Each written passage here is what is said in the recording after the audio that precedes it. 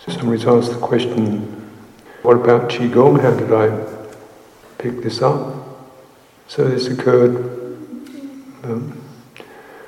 27 years ago, 26 years ago probably. It's just one of those offers someone made to come to the monastery and show some Qi Gong. So this person did this every morning for a month or two, come in and cycle in to the local town, and arrive for our morning puja at 5, and then sit and meditate, and then we do some Qi Gong. So this is a very generous offer, and this is the kind of thing that one is blessed with. So I picked it up, more or less in the spirit of, okay, well, and found it very helpful for first of all, just for my body, my physical body, because I was suffering from a lot of spinal damage, vertebral damage and disc damage, which made it quite difficult to sit for more than 20 minutes or so. So I wasn't really expecting this to do that much, because it's not what I would imagine like a physical thing to be about.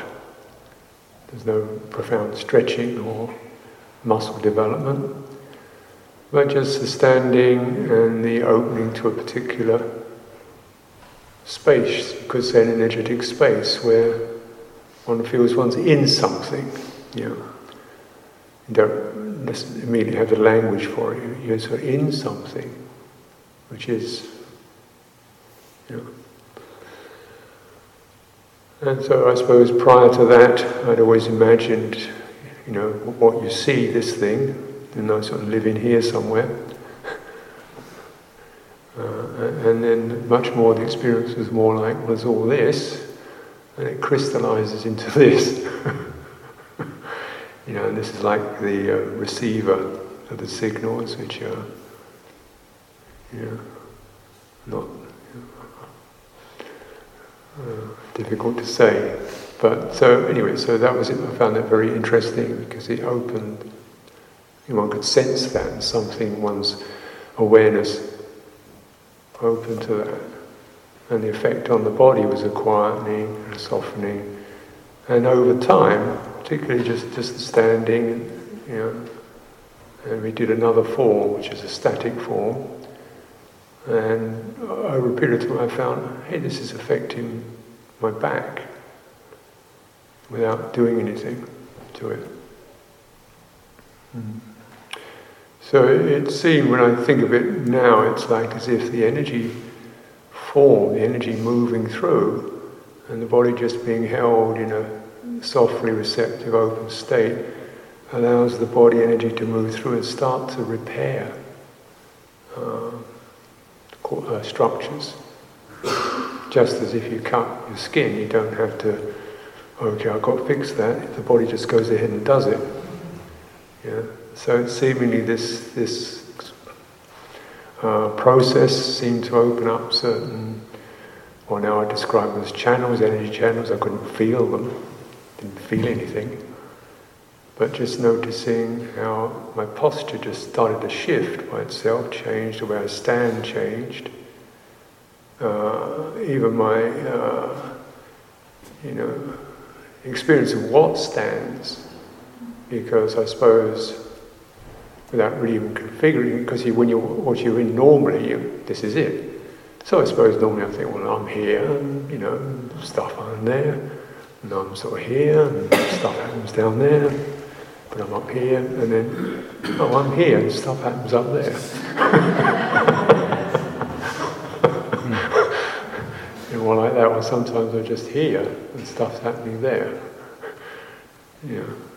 So there was a realignment of center without any conscious effort, or nobody didn't even talk about it. Wasn't told this is what's supposed to happen. And so that realignment to a more central position as a norm, and that certainly helped meditation to settle, because then I was meditating more from here than up here. And you kind of And it seemed to also encourage the body to know itself and to begin to, as it connected to its parts and processes and fibers, begin to rebuild. So it sort of reformed the body. I mean, it looked about the same, but it felt very different. And so that's over time. Yeah. And then as I practiced it, then I'd meet other people who practiced it, and they'd say, "Have you done this one? Have you tried this one?"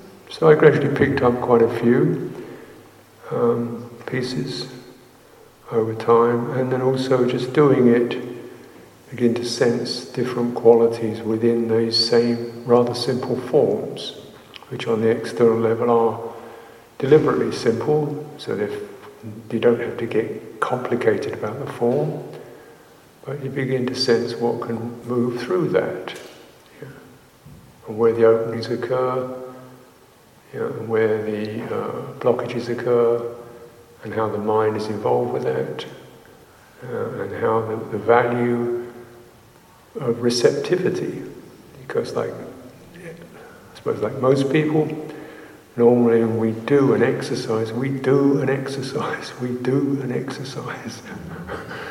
and this is, doing the exercise is maybe 35% of what happens. And most is just receiving and letting the body on a subtle level absorb, rearrange, open, shift, flow in its own way. The baseline is just, it begins to learn how to not do the damage of dislocation. The damage of dislocation is when one bit goes off there and the other bit's looking somewhere else, you know.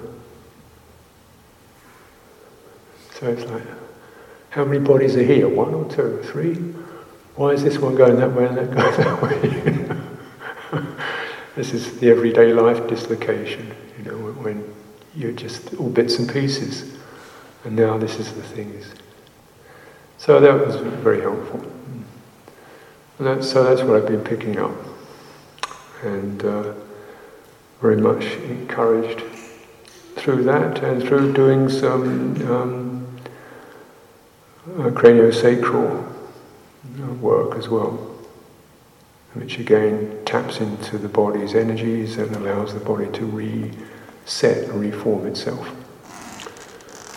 So this even goes to the level of coarse structure, such as organs and bones and tissues, but it also occurs in terms of reflexes, synapses, energies, metabolism, you know, the many levels of body can be accessed through this, because they are all there. And so there's, you know, I mean, with these processes, I've also done Kumye, which is a Tibetan form. A lot of you do the outward form and you stay open and let things occur. You don't always understand it, but it's certainly, once you're a meditator, you begin to recognize there's a lot happens in the silence. A lot happens. The most important things happen in the silence, in the listening, in the attention span. So that's what I'll comment on.